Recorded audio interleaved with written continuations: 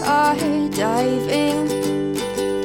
Hope comes and stops us in our tracks. Bravely we prove in our striving, trudging together each day. Where there's a will, there's a way. Hello, everyone, and welcome to another episode of Raw Recovery with Dion Miller. It is Friday and time for our Raw Recovery. So let's get started. Today we have Jay on the show. Jay was brought to us through our promoter. As you guys know, Jill has been doing a lot of work finding speakers that want to come on and talk about their recovery in the rawest form possible. I myself just got to know Jay a little bit. I already like him. He's wearing a Hulk shirt. I've got on my Wolverine. Oh, nice. Jay does network marketing, but he is also a fellow drummer. I love musicians in recovery. Music in Colorado is actually kind of going that way. And he's coming up on 2 years of sobriety here in October. Jay, welcome to the show. Thank you very much, Dion. Certainly. It is good to have you here. And I am excited. I always like meeting new people and talking to them about their stories because I get to discover things new while the audience does too. It makes it a little bit more challenging for me, but that's okay. That's what we're here for. So, Jay, why don't you give us a little bit of idea about yourself? Where'd you grow up? Yeah, I was born on the East Coast, so I was born in New Jersey, unfortunately, and moved out here when I was about 3 years old. So I don't really remember it too much. So I was raised out here in Colorado, in Aurora, and just recently moved up. By recently, I say about 2 years ago, up to the Thornton area. Okay. Yeah, but I consider myself a Colorado native for sure. Yeah, I moved here when I was 9. I mean, I'm a Colorado native. And don't feel bad. I'm from Utah, so we're all right. Yeah, talk about total opposites, Jersey and Utah. So for sure. Yeah, they are. You grew up in Aurora, the biggest city in Colorado. What was that like? Well, I grew up in the suburbs. Aurora's kind of got a lot of different areas to it. Diversity. It's very diverse. And it's a huge city, like you said. What was that like? Probably like anywhere else. Growing up kind of sucks. It's weird. That's probably where things, for me, kind of took a turn. Mm-hmm. It was kind of my early youth. So growing up in Aurora, my memories of it are kind of hit or miss. There's some really good memories. Okay. But a lot of bad memories too. Sure. But overall, Aurora, it's a decent area. It is what you make of it, right? Yeah, it is. I live in Aurora. And I've lived all over the state. I love living here. Mm-hmm. I have never been treated so good in my life. I went when we moved here a year and a half ago, went to the store and everybody was giving me bro nods. I'm like, this hasn't happened so I love living here. I love the diversity. I love culture. So I really like it here. Yeah. I don't get a lot of bro nods up here. That sounds nice. It is, just for people I don't know. Hey, how you doing? People that genuinely care that you're feeling good. I know. Yeah. Weird. That is weird. That's cool though. Fantastic. So let's, where did your drinking career start, or your drinking or drugging? I don't even know if it was drinking or drugs yet. Yeah, no, that's a good question. Yeah, I definitely consider myself an alcoholic and an addict. Like a lot of people that I meet in recovery, seems like one thing leads to another. Where did it start? Probably like a lot of us in my youth, people that started later on, of course, and everybody's got their own thing. But I started off pretty young, I don't think, I remember my parents always telling me, you got to be careful because alcoholism runs in our blood. I just remember thinking like, well, what is that? What is alcoholism? Like, will I know if I have it? And also I'm pretty sure that I don't have it. But the funny thing is, first time I picked up a drink, I'm pretty sure I got drunk. Yeah. And then the next time after that, it was never just a beverage to enjoy. No. Right off the bat, it was, I liked the effect of it. Yeah. So I would say probably started around, 13, 14. Sure. Yeah. That's about when I started. Right. Well, and so what happened to you at that point? Did things change for you? I mean, did you start getting more friends? Something would have had to happen to make you enjoy it more. Well, these are great questions. You don't really think of these kind of things too often. I think what happened for me is, kind of like a blanket of comfort, more or less, from emotional comfort and also freedom from boredom and emotions, but instantly I just started getting in trouble. My parents weren't the type that condoned that. Okay. And I was not good at hiding it. So, right away, I just was instantly always in trouble. And for me, it started off with drinking. And then, I think that kind of changed my mindset to the type of people I wanted to hang out with. Yeah. I started hanging out with kind of more of like the rough group in school. And then that introduced me to other things like weed, and later on harder drugs. So, started off with the drinking. Then once I discovered marijuana, that was my new pride and joy. They were usually hand in hand, but they would go hand in hand for me for sure. Oh yeah. But I was just constantly in trouble for doing those things. And ironically, when I was in trouble, the only way that I knew how to deal with those emotions was to do more of it. So alcoholic tendencies right off the bat. Yeah. Yeah. I guess your parents were probably spot on then. Did they come from an alcoholic family? Is that kind of why? Usually that's usually the course. So it's kind I believe so. I've met my grandparents. Neither side seemed to be alcoholics. Actually, I'm pretty sure that they were not. Okay. And so maybe it skipped a generation, or I don't know where that information came from. Yeah. Well, you never know. It came from somewhere, but it was kind of cool to hear that your parents were trying to stop a generational cycle. And that's cool because it can end with you. Well, that cycle can end with you, which is really cool. And I don't know if I, prescribe to the belief that alcoholism is something that's passed on in your genes. It could be. I don't know. Yeah, we're not. I'm an agnostic. Okay. With that, I get it. But I haven't seen it in my family. But I don't know. I kind of believe that I was just an anomaly. Okay. The rest of my family is pretty well off.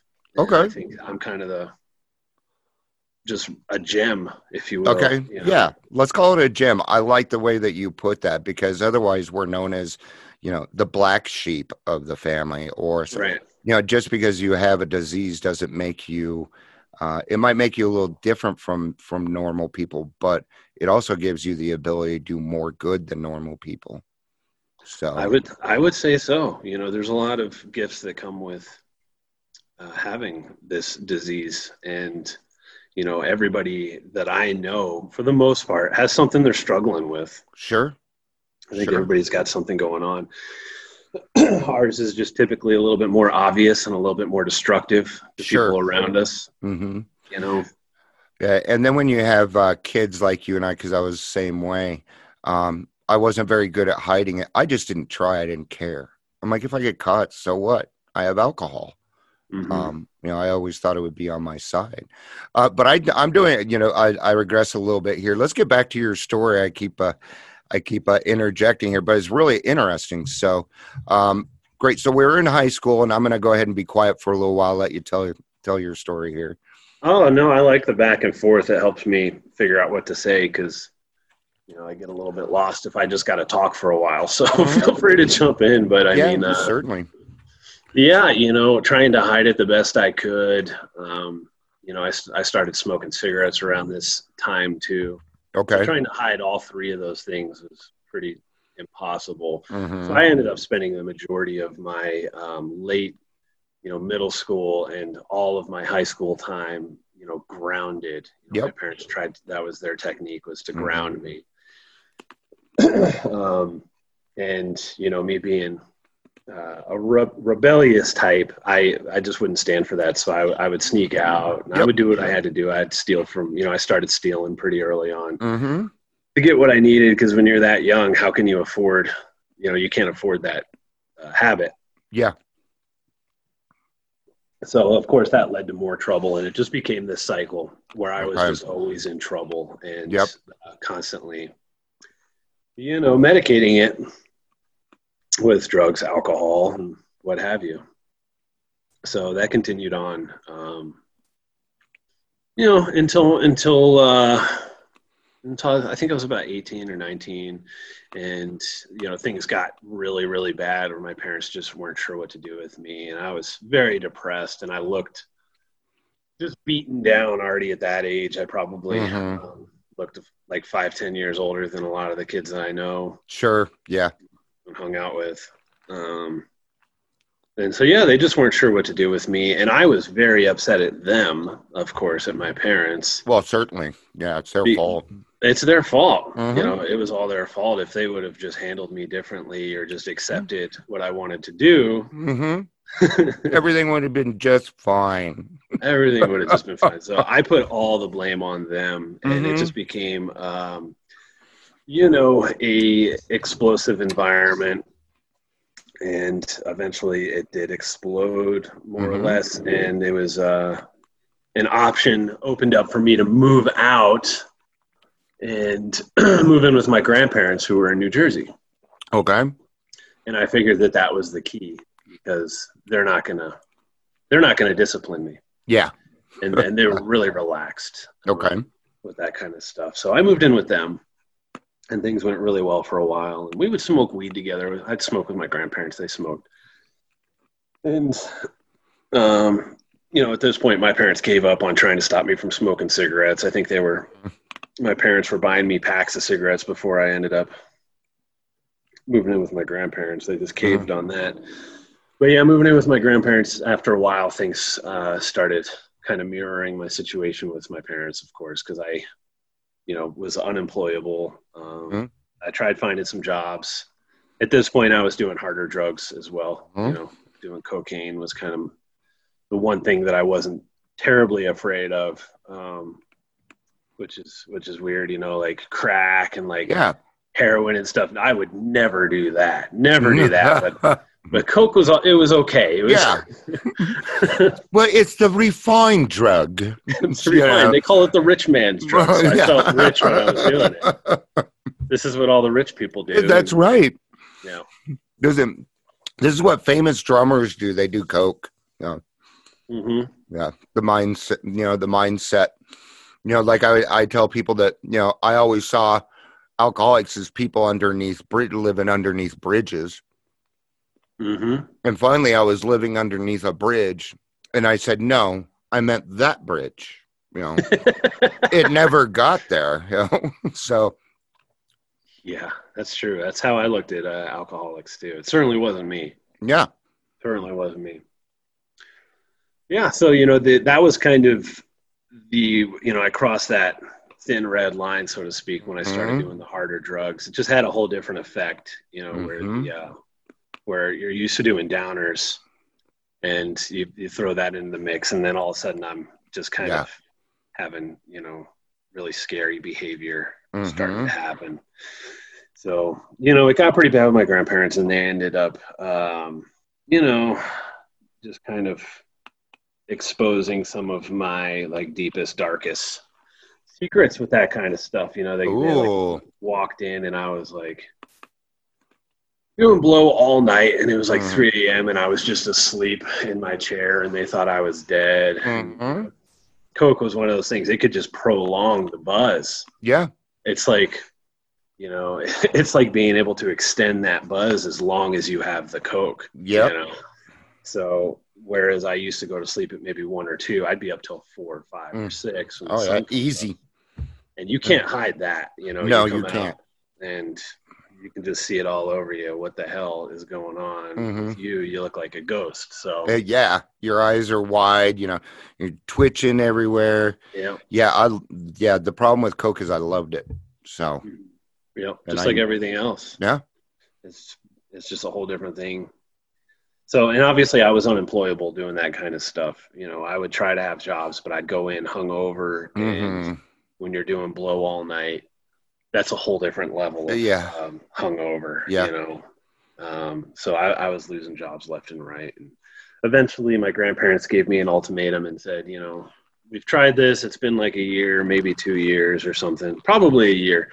Mhm. They said either you've got to quit drinking or you got to go move back in with your folks. And Yeah. that was for me, like, as bad as it gets. It's having to move back in with An my folks. ultimatum from your grandparents, sure. Yep.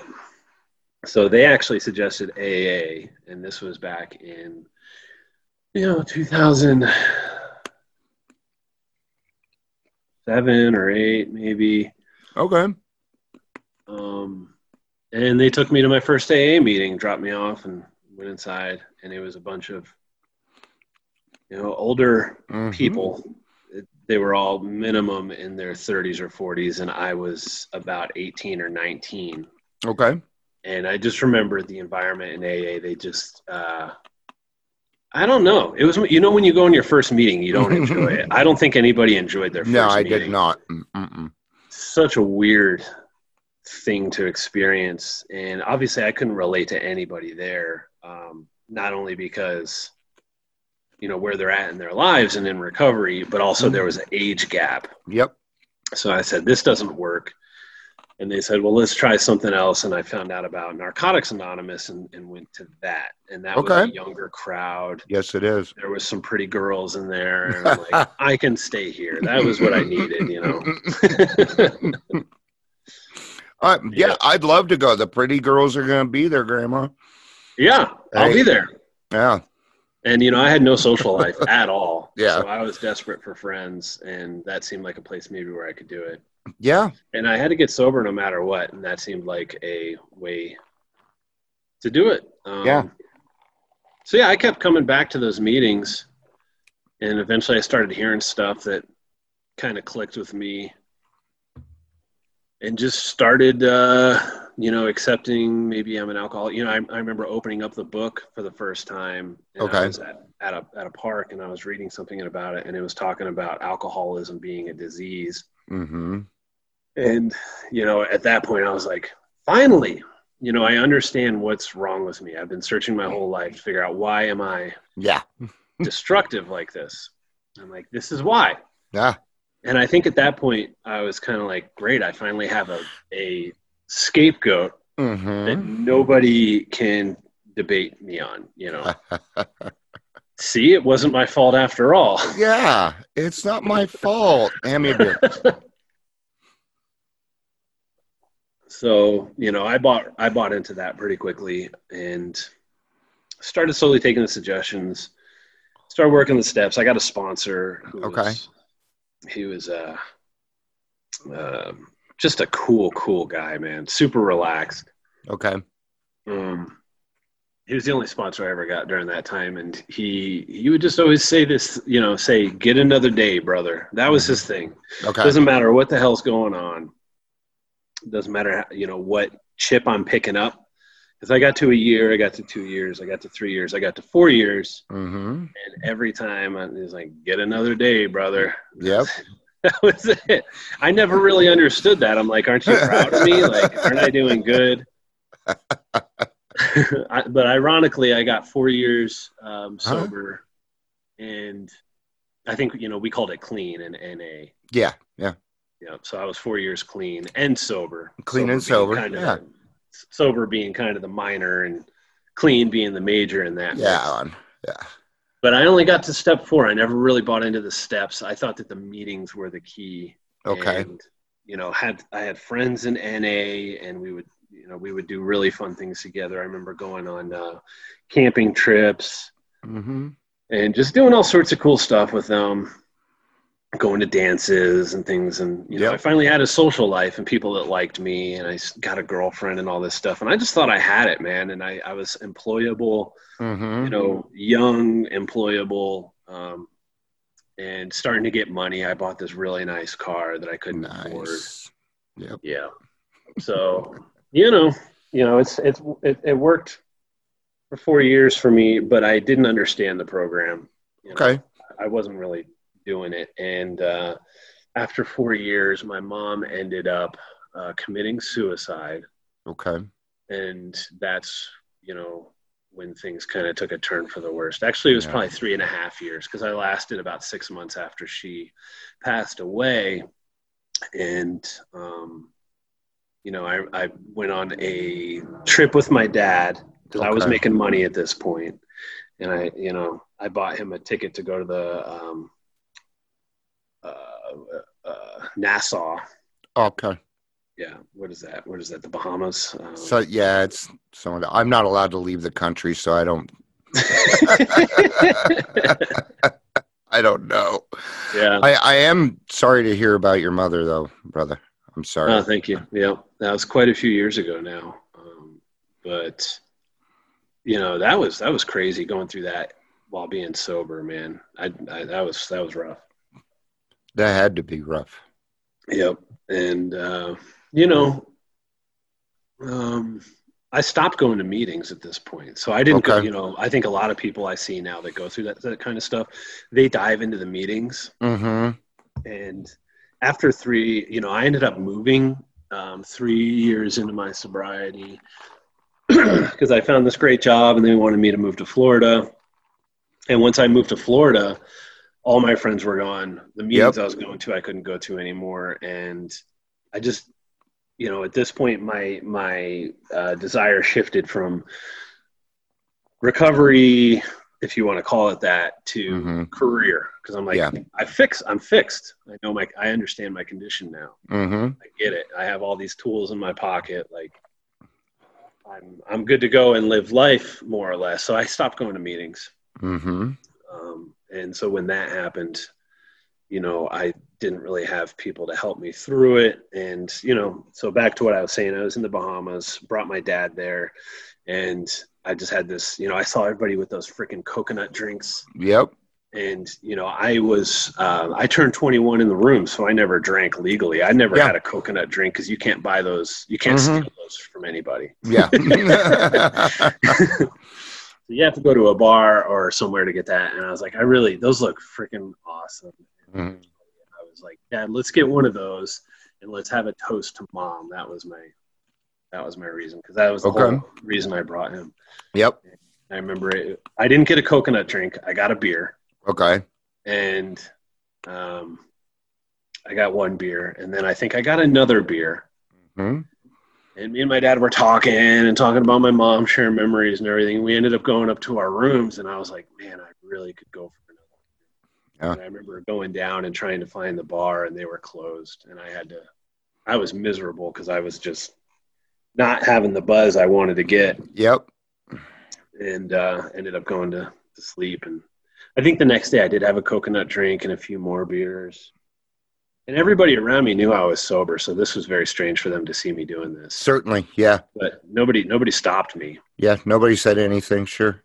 Nobody said a thing. My dad always told me that he didn't think that it was wise for me to call myself an alcoholic. He said that I was too young to make that kind of a decision. Okay. Yep. And so he didn't stop me, even though he knew what I've been through and, what I was doing. Okay. So, yeah, I mean, that's how I started up again. And after that, it was just insanity. Insanity. I quickly lost that nice job I had. It isn't going to take long. And you probably found that your tolerance didn't go down, huh? you could drink just as much as you could before. Yeah, it was a slow, because I really tried my best to limit myself. Okay. For me, it was a slow process getting back to where I was. Okay. It was very slow. I think it All right. took several months. Okay. And only once I lost my job did I start buying the cases of beer and drinking them in a night again. Mm-hmm. Okay. So, it's all kind of a fog, honestly. Mm-hmm. That was such a strange time in my life. Well, you were going through a lot of trauma. Yeah. And when we go through trauma, our brains will block out certain events. It'll do that. Mm-hmm. It's a defense mechanism. We can't help it. So I get a lot of alcoholics and addicts go through that. They're like, I can't remember. So we do the best that we can to describe it, but that's what that is. And every human being goes through that. We go through something traumatic and our brain will block certain things. So. Yeah. It just seems like it's hard for me to fill in the gaps between that moment when I picked up the drink and then where I ended up being unemployed, living off of unemployment, that ending, my girlfriend at the time cheating on me and moving out. Okay. And me being very, very close to being homeless. Mm-hmm. And it was just like a snap of a finger that happened. I know it took a long time for that to happen, maybe 6 months or a year to really get back to that point. But eventually, I was right back, smoking weed, doing cocaine and drinking. Yep. It didn't take that long. Mm-hmm. And I still had all my NA, key tags, because that's what they you get keychains in NA. Yeah little plastic keychain things. I still kept all those. All of my NA literature was in my desk drawer that I never opened. That was kind of like that forbidden drawer. It's a bad drawer. I know it's good. I know that it's good. It's good memories. There's a reason I'm keeping this stuff, but I won't open it. I won't open it yet. Well, yeah. So, I didn't go into that drawer, and it took, I think, 8 or 9 years for me to open that drawer again. Okay. And by open that drawer, I mean come back in the room. So I get it. Yeah. There's nothing worse than a belly full of alcohol and a head full of AA. And you're describing my relapse. I relapsed at 12 years. Same thing. Maybe not the same circumstances, but I did the same actions, and maybe it didn't happen overnight, but within a year I was homeless again, so the progression of the disease never, ever stops. That's what's so scary about it. It is. Yeah, it definitely is. So, that's, I got exposed to it, to the way of living, of recovery. And and then here I am, just like you just said. So, 9 years of that. And somehow, I don't know, man, this is, where God comes into play. 'Cause I was out there for 9 years, and I got married towards the end of it. I was living from place to place. I lived with my sister for a while in Virginia. Okay. And then my goal was just, I need to get back to Colorado because that's where I'll be okay. That's where I'm going to find true happiness. And I got back to Colorado and moved in with an old high school buddy. All right. Blackout drunks every single night. His drinking progressed a lot in those several years. Okay. And things got pretty bad, pretty bad. But I got married, and I ended up finding a girl, and she was great, and she ended up, saving my life more or less, which I believe was God working Absolutely. in my life. Because I was at a jumping off point, where I was probably going to die from my drinking or hurt somebody and go to jail. I was very, very close to that. Okay. But yeah, so she came into my life and we ended up getting a place together. I started getting various jobs while still trying to manage my drinking and my drug use. I tried to stop doing the blow. Mm-hmm. And, me and this gal were together for about 4 years. We were dating for 2, and then we got married after 2 years. Okay. And after, I got married, it just kind of went back to my default, which was, what are you doing over there? You all right? No, I hit my elbow. So, and it wasn't very funny. So sorry about that. Bone. Yeah, I don't know why they call it that. It's more of like a tingly shock feeling. Yeah, sure. I think they just call it that because it's the humerus bone. Play on words. Yeah, that's all it is. So, yeah. Sorry about that distraction. So. No, it's okay, man. I don't like to just blab on. I'm trying. I guess I do. I mean, this is pretty cool. You don't really get a lot of opportunities to really think about a lot of this stuff. So sure, cool. And that's why we put this together, to create a place for people to come in and talk and have a conversation about things going on. Mm-hmm. And that's why we do this, man. Everybody's story is a little different, and every chance that we can to help somebody else figure out the program, then we got to do it. And that's why we're here. So I feel the psychic change coming up in your story. Oh, yeah, we're getting somewhere. We're getting there. That was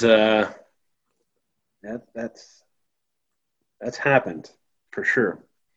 So, but it didn't happen yet at this part of the story. So I'm married, and, I started doing this thing where, when I was growing up living with my family, I was in my room grounded all the time. Sure.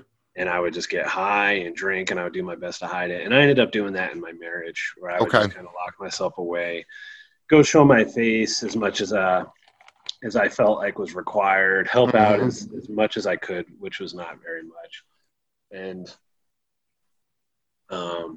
man, it was really rough looking back at it, the way that I kind of, treated my ex, who more or less saved my life. Mm-hmm. But things escalated. The blow came back into my life. Okay. Once I started doing coke again, that is when things started getting really bad. Yeah. Again, of course. Mm-hmm. So just kind of a cycle with just a different audience. Yeah, vicious cycle. Yep. So I never really understood, why is my life always like this? Why does it always come back to this? But here we are, same pattern, same substances. So, yeah. And then same kind of thing happened, as my wife gave me an ultimatum, and she never said stop or I'm going to leave. She just left. Okay.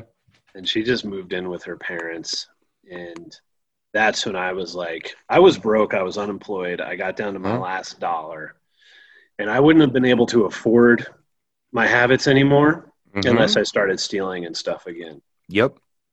And there's nobody to steal from anymore. They're all gone. They're all gone. So, I remember smoking my last bowl and drinking my last beers and saying, this is it.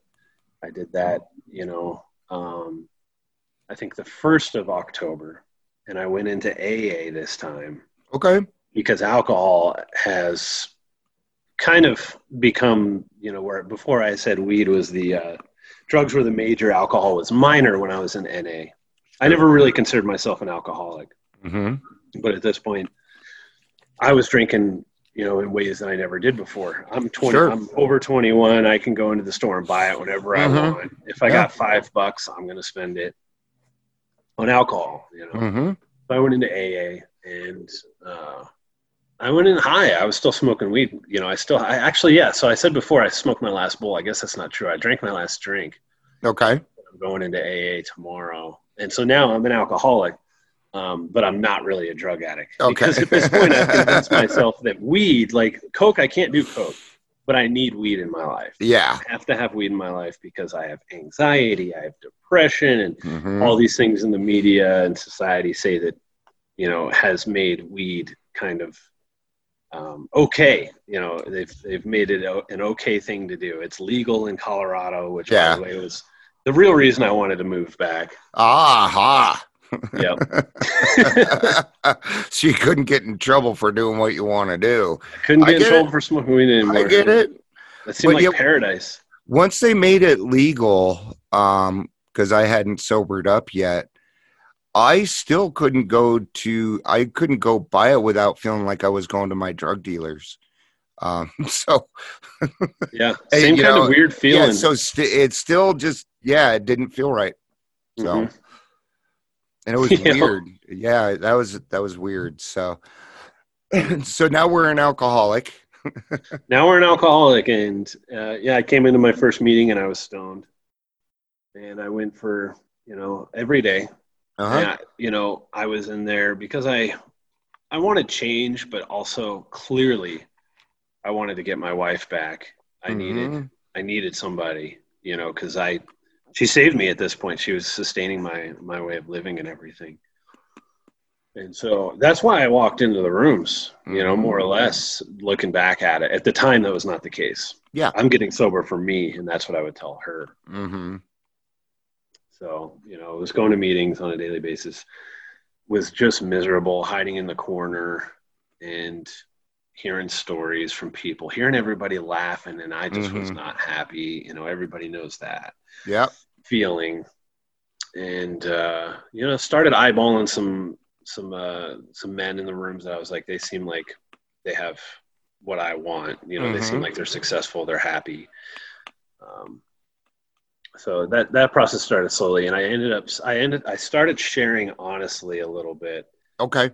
And eventually, because of that, I never told anybody I was high, because I'm like, that's none of their business. But eventually, when I started sharing honestly, I realized I need to stop smoking weed too. If I really want to do this, I don't feel like I have any sober time right now. Yeah. But the only requirement for AA is desire to stop drinking. That was my thing. So I can come in high as I want. Sure. It's in the rules. Yeah. But if I stopped, that was why my sobriety date is October 11th and not October 1st. Oh, okay. All right. So I restarted my sobriety time, which everybody applauded. And I'm like, yeah, I feel good. Yeah, I'm doing a good job. So, I don't know. Just kept going to that same meeting, and my wife, she never came back. Things we just ended up just kind of parting ways. But I kept going to meetings, and eventually got a sponsor. My first sponsor was a crazy dude that knew the book really, really well. Knew some Christian stuff, which I kind of liked. But he was an oddball. He was an odd individual. He ended up, like, his phone was off for a while, which I thought was weird. He couldn't pay for it. And then he ended up asking to move in with me. And I was like, this is weird. So I ended up I stopped calling him, got another sponsor who was very, very strict and wanted me to call him every day. There we go. And call 3 other alcoholics. Accountability. Every day. So he started that, and I really enjoyed that. But after a while, it kind of wore on me, and I rescheduled a couple times, and he ended up firing me. Okay. Which was a weird feeling. That's a horrible feeling to be, 2 or 3 months sober. You feel like you're doing everything right, and your sponsor fires you. I felt like I was doomed to drink again. Like, if he thinks I'm going to drink again, then I'm probably going to drink again. So that was a weird feeling. It was almost like my divorce feeling. Like, now what am I going to do? And eventually I asked some people, like, who do you think would be a good sponsor? And one of my friends in the meeting just pointed at some guy. This guy would be good. And I was like, I'll ask him. And I asked him. He's been my sponsor ever since. And he's got a more laid back approach, but I've worked all the steps with him at this point. So, Yeah, that's the thing with sponsors is, we can try, but we're going to find our comfort with a person. It's just and it sounded like you didn't really need a super laid back guy or a super strict guy. Right. You needed somebody kind of in the middle there. The thing is that's where recovery is. people that are in recovery and do all the steps, we live in the middle. We live in the gray areas. We don't live in black and white. Right. Because then I don't get to see the beauty of gray, man. I don't get to see all the other stuff going on. I stole that line from Live. It's a band. So, nothing original there. Ed Kowalczyk came up with that line when he was 19. But that's fantastic. So you moved from Aurora to Thornton.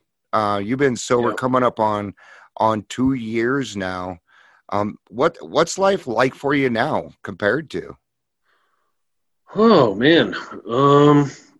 It's obviously different. Certainly. I've had multiple years before. Uh-huh.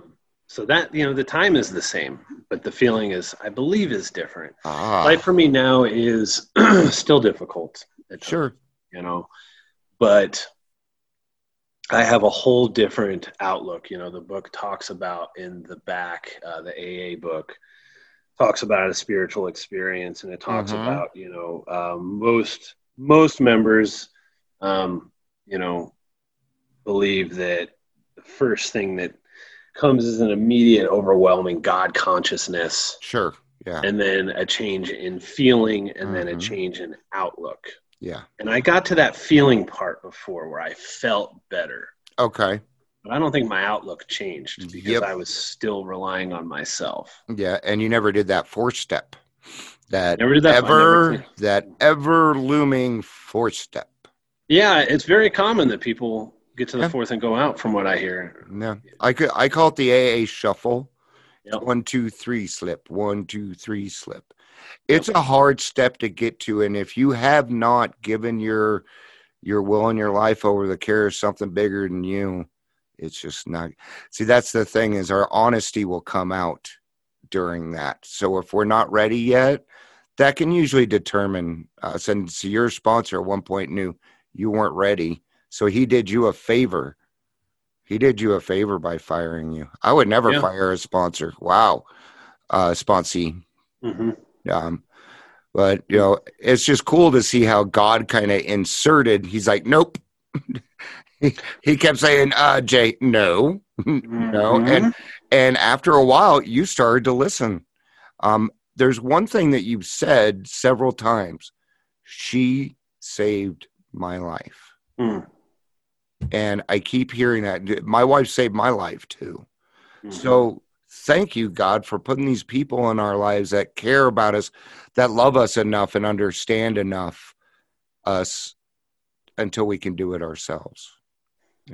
Yeah, even in some of the roughest times, there still was God acting in my life.